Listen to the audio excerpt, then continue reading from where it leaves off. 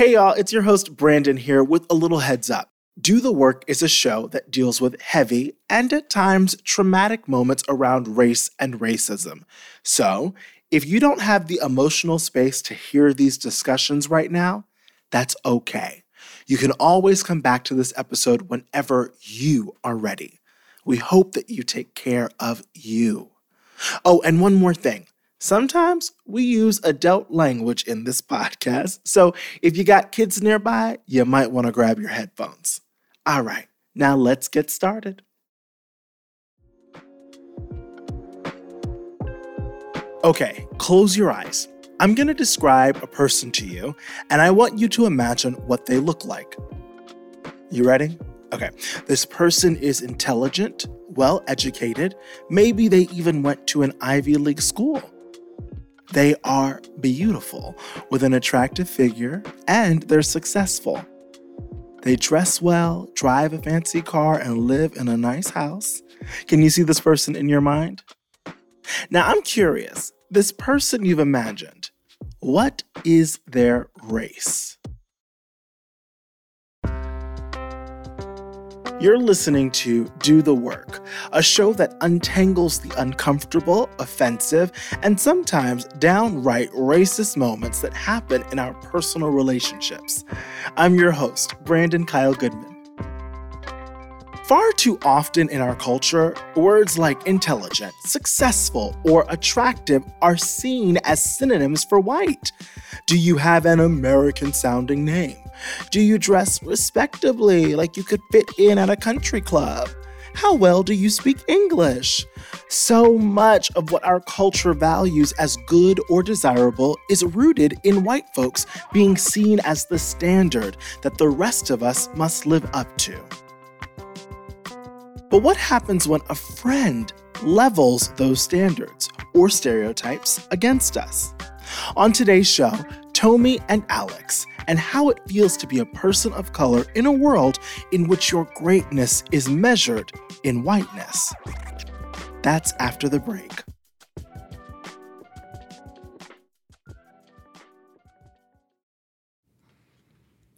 You may have heard of the podcast Juicy Scoop. Wondered what it is? Why aren't you listening? Well, I'm its host. Created it, been doing it for 7 years. I'm Heather McDonald of Juicy Scoop with Heather McDonald. Now, I could tell you why you should be listening to my show, but my listeners wanted to write the ad for me, and here are some of the things they said. Not your regular juicy podcast. Catch up on all the juicy topics from Hollywood and pop culture to true crime and beyond. Heather McDonald's Juicy Scoop always has great guests, great laughs, and great gossip. It's a comedian's take on the hottest headlines. Juicy Scoop is the pop culture news you want to hear. No BS, no filter, no filler.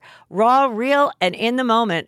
Throw in the hilarity of amazing comedians that you'll instantly be obsessed with, a juicy crime story, and a dash of normal life in LA moments, and you've got yourself an amazing week of Juicy Scoop.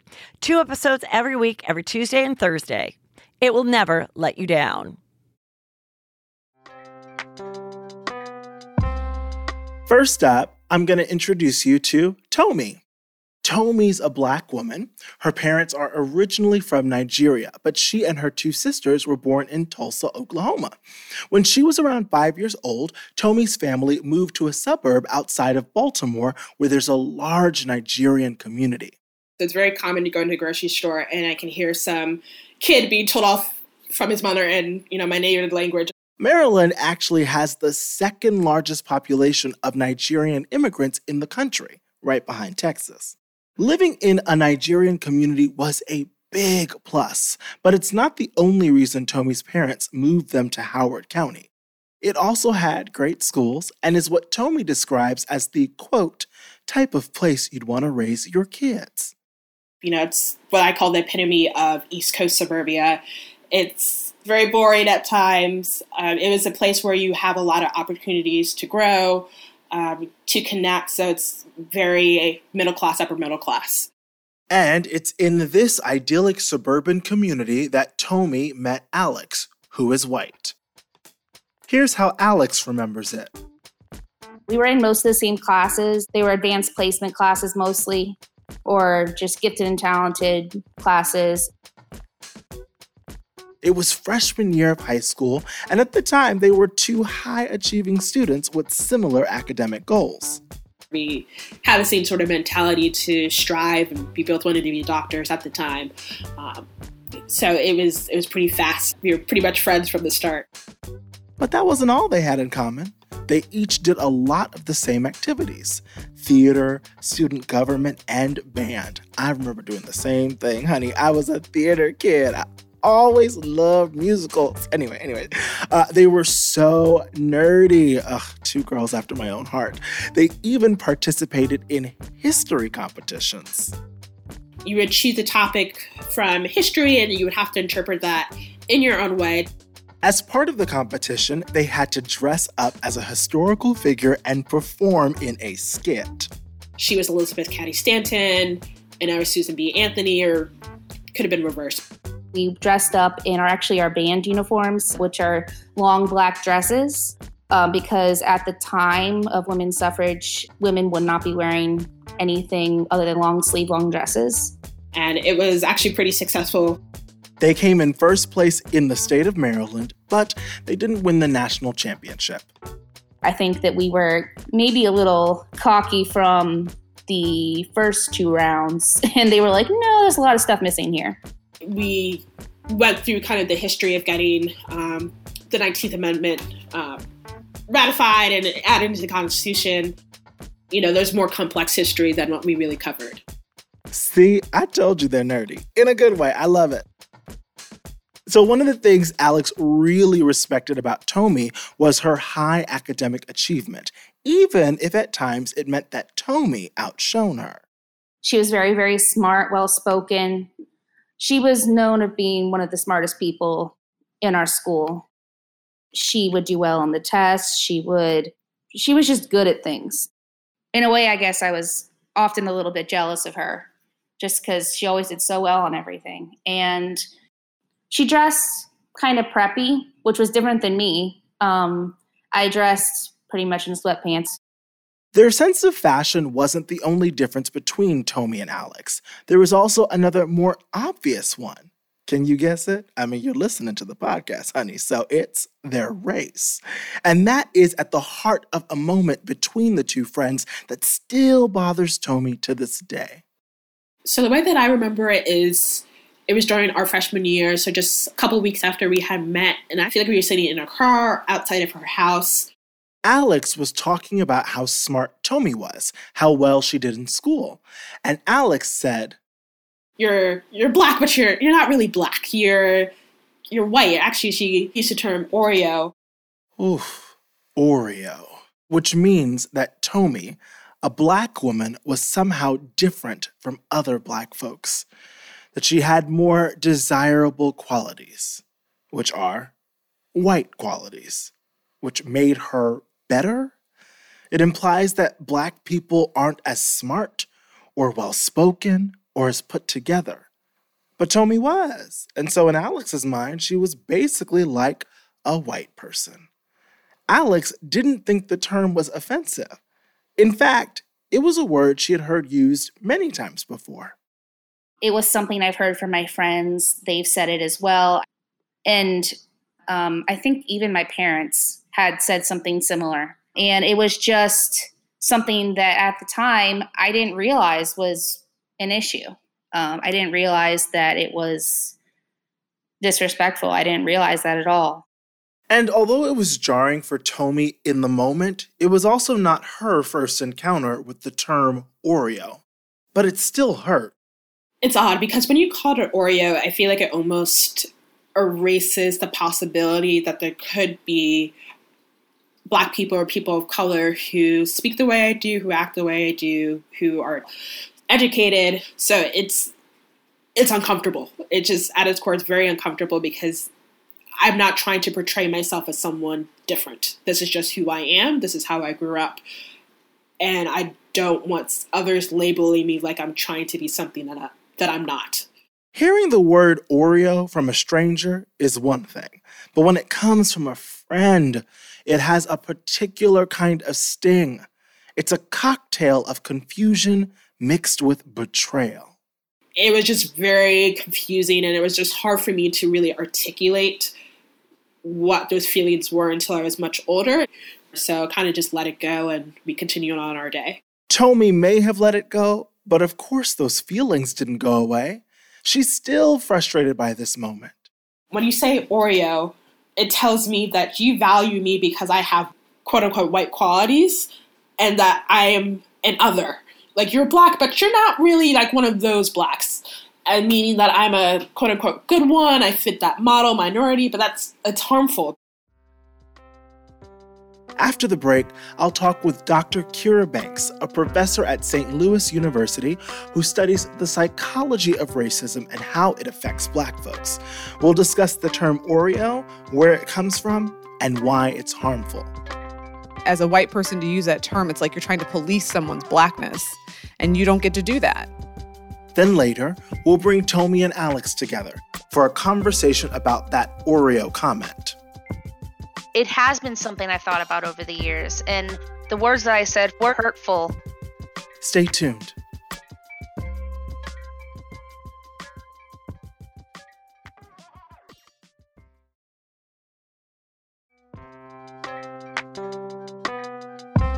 Okay, we're back. Now, I don't have to tell y'all, but racism and discrimination can be a lot to wrestle with, both emotionally and mentally. And after a while, these microaggressions, like being called an Oreo, can add up to what feels like a million paper cuts. So what can we do? We've got to talk about the ways in which our language and our actions are perpetuating harm so that we can stop it. That is Dr. Kira Banks. She's a professor of psychology who studies how discrimination impacts mental health. And she's a Black woman. She's also a co-founder of the Institute for Healing, Justice, and Equity at St. Louis University. She is incredible. I called her up because I wanted to talk to her about Tomi and Alex's story.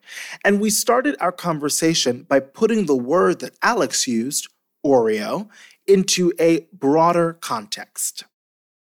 Yeah, so the term Oreo is often used to suggest that someone is of color on the outside by appearance, but on the inside, white. And what it suggests is that whiteness equals talking proper. And what I want to just name is that it suggests that being Black is monolithic, that there's only one way to be Black. Right. And that's typically, that's typically how it's used, to be like, oh, wait, I expect because you're Black that you'll talk a certain way. But because you don't, I'm going to call you an Oreo because you look and appear Black, but you're talking like I expect a white person to talk. Right. I always like to say Black people are not a monolith. Everyone has to be reminded of that often. Yes. So now the word Oreo is used for Black folks, but there are similar words that are used to describe other people of color. Yeah, so I've heard people talk about being a banana or a Twinkie, and so that means if somebody who's Asian American in terms of being a banana, like you might be quote unquote yellow on the outside, but white on the inside. Oof. Right? Oh, God.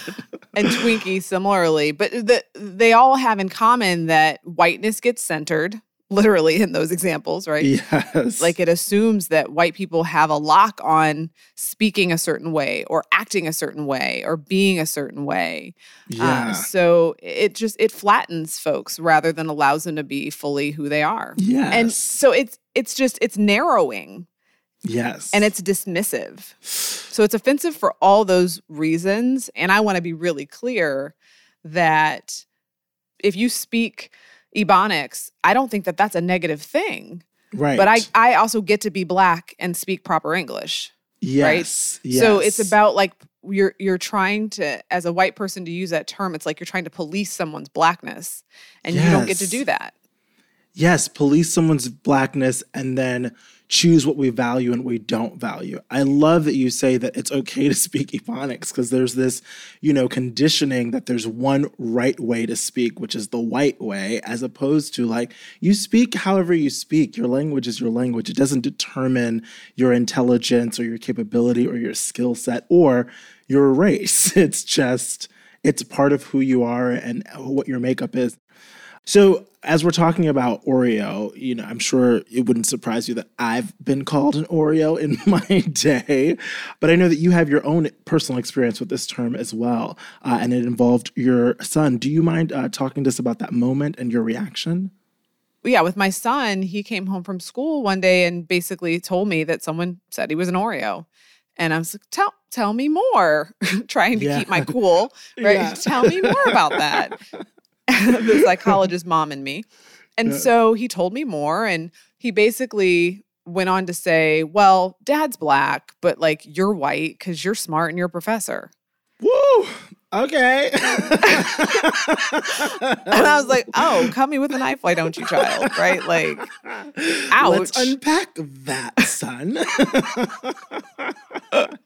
Right. But, Dad is black because he might, whether it's like music that he listens to that he assumes that I don't, things that he'll say, right? And so I think wrapped up in what he was saying, like I said, there was some class stuff, there was some education stuff, there was some narrowing of blackness that was happening. Yes. And we had to have a real conversation like, yeah, no, I'm all the way black. And no, there aren't a lot of professors that are black, but you can't make being smart synonymous with being not black. Right.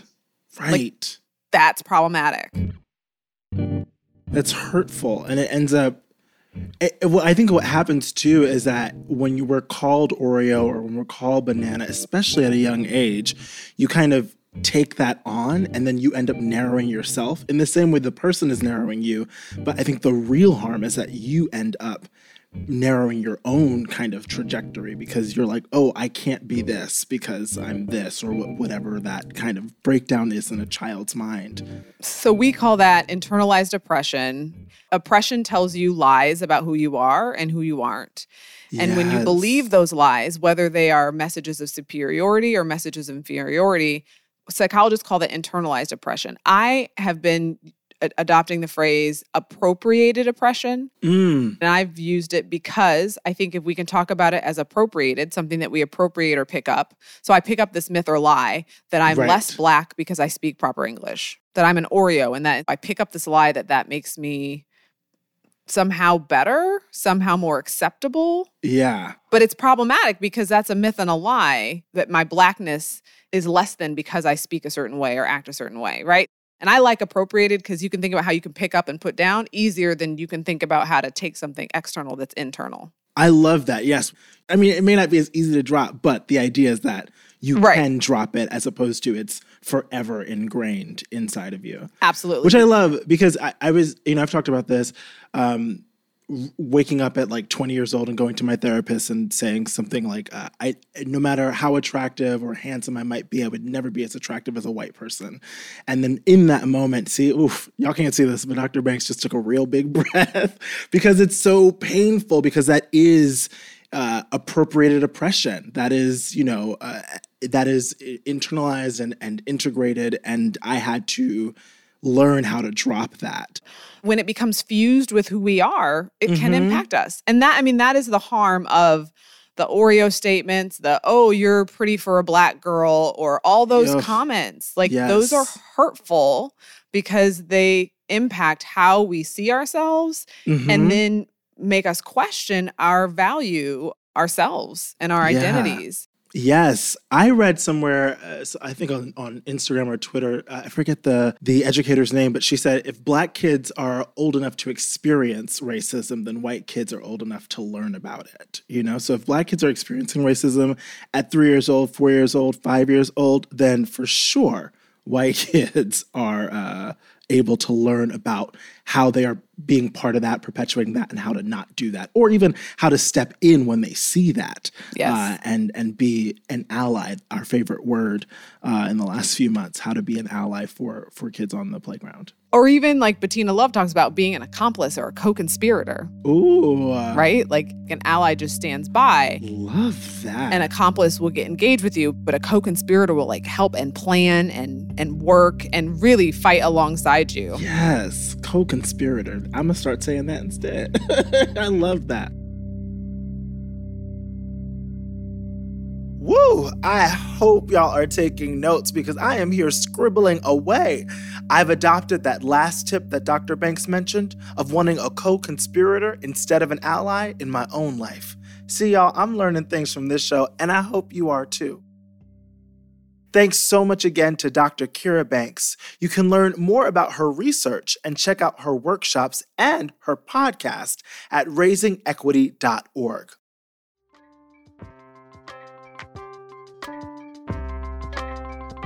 Coming up, we finally bring Tomi and Alex together for a conversation about that Oreo comment.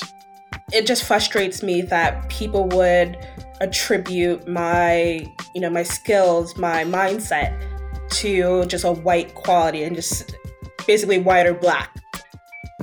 And we'll hear from our in-house educator, Debbie Irving. Stay with us.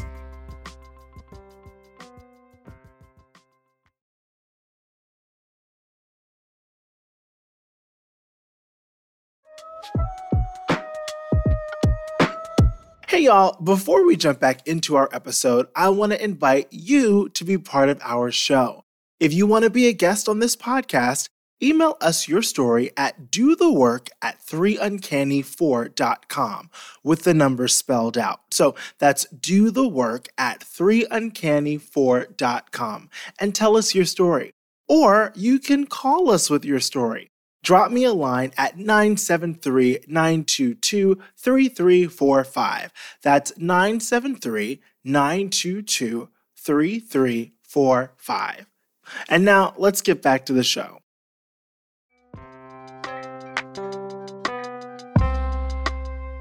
Welcome back, y'all. Tomi and Alex may not have talked about race when they were kids, but they are going to talk about it here with us today. Just to remind you of where we're at in their story. Back when they were freshmen in high school, Alex thought she was complimenting Tomi by calling her an Oreo, by saying she was somehow different from other Black folks. My producers brought them together using the magic of video chat on a Friday afternoon in late September, and we asked them to talk through that moment from when they were 14. We started out by asking Tomi if she would be willing to share with Alex how she felt now about that comment all these years later. Back then, when people called me Oreo, I didn't say anything. But now that I'm older and I kind of see the way that our society has defined what it means to be intelligent or what it means to be smart or overachieving, it just frustrates me that people would attribute my skills, my mindset to just a white quality and just, it's basically white or black, like quite literally as far as are you smart or are you not? Then we asked Alex to reflect on the comment she'd made so many years ago. We wanted to know, did she understand why it was so hurtful?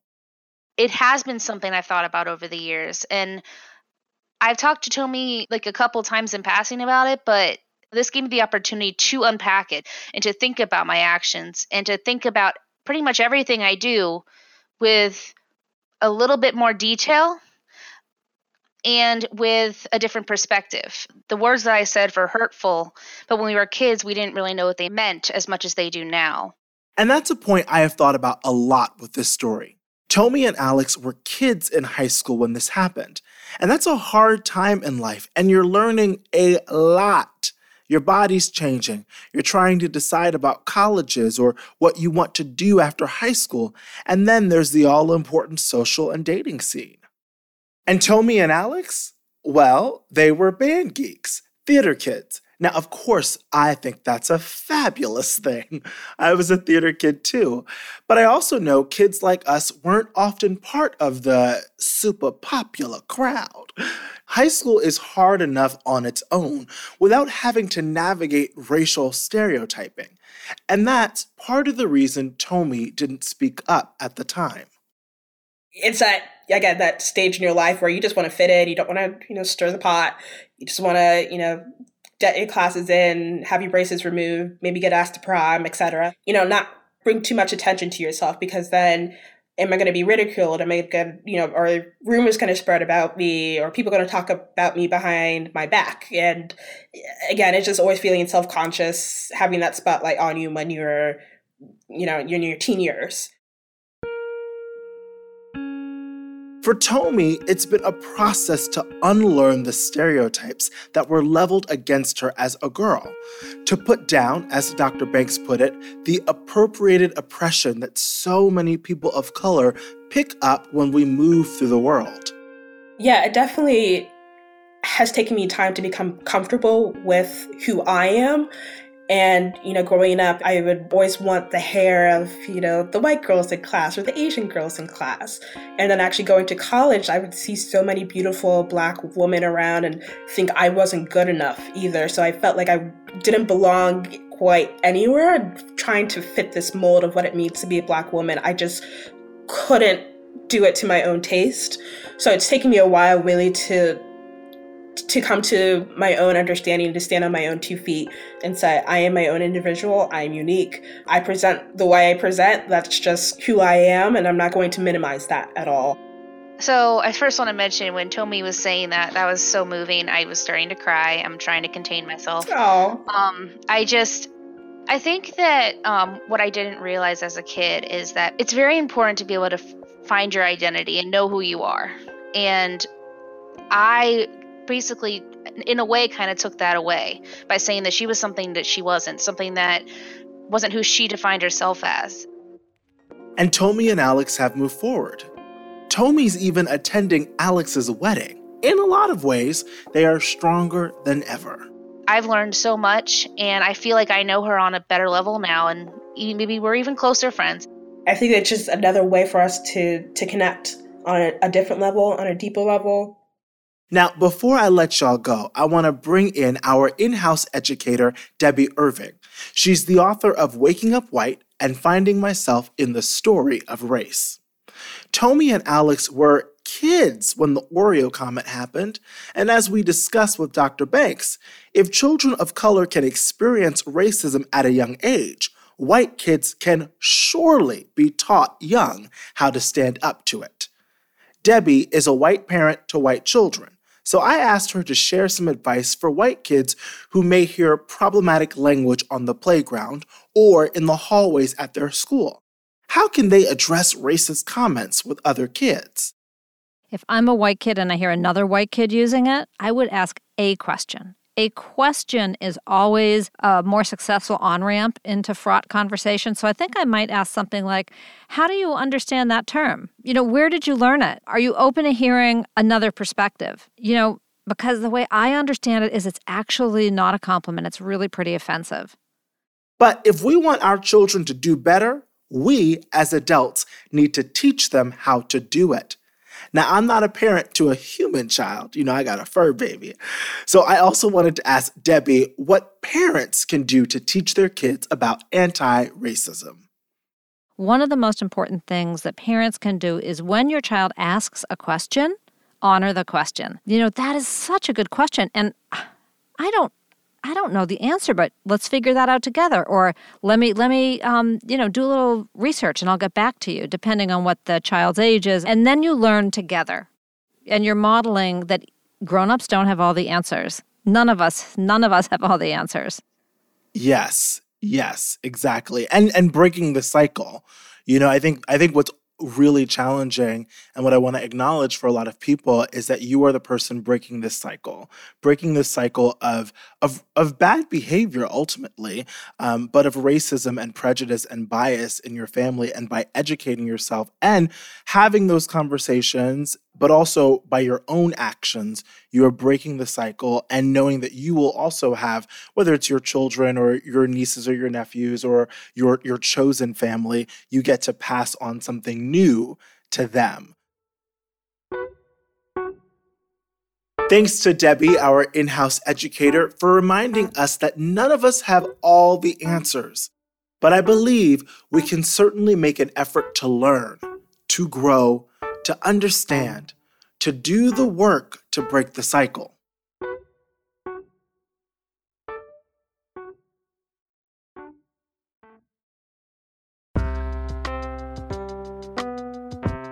Do the Work is a 3 Uncanny 4 production.